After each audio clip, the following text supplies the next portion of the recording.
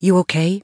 said Cash as he drew to a stop in front of the house, a house that Ruby thought, by moonlight, looked less like a grand country manor and more like the setting for a Hammer horror film. All they needed was thunder and lightning to suddenly manifest itself from nowhere to rip an otherwise benign sky apart, and the set would be complete.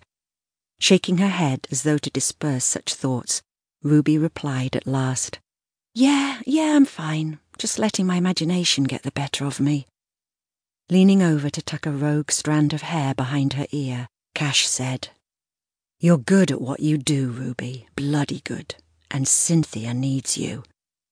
"Your faith in me is touching," Ruby smiled back at him, but it was only a half smile. "My faith in you is absolute," he answered back, leaning in again to kiss her lightly on the lips. His words, his touch, helped her, dissolving the fear that threatened to overwhelm her, a fear that could easily be used against her if sensed by an opposing spirit, a fear Gran had always said there was never any need to feel. Before it could take hold again, Ruby reached for the handle, pushed open the car door, and stepped outside, breathing in great gulps of night air. Jed immediately rushed round to her side. As she straightened up, squaring her shoulders as a soldier might before heading into battle, Ness's car came into view. After crunching to a stop on the gravel, Ness, Theo, and Corinna climbed out. All five turned to stand in a row, staring at the house before them, preparing themselves mentally and psychically for the imminent onslaught. "Coming, ready or not," said Theo at last, trying to lighten the atmosphere as she marched up to the front door. Ruby fell into step beside her. Jed bounded ahead.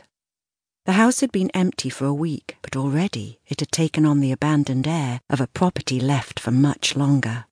Instead of forlorn and forgotten, it looked slightly smug, as though enjoying its abandonment, wanting to be left to its own devices.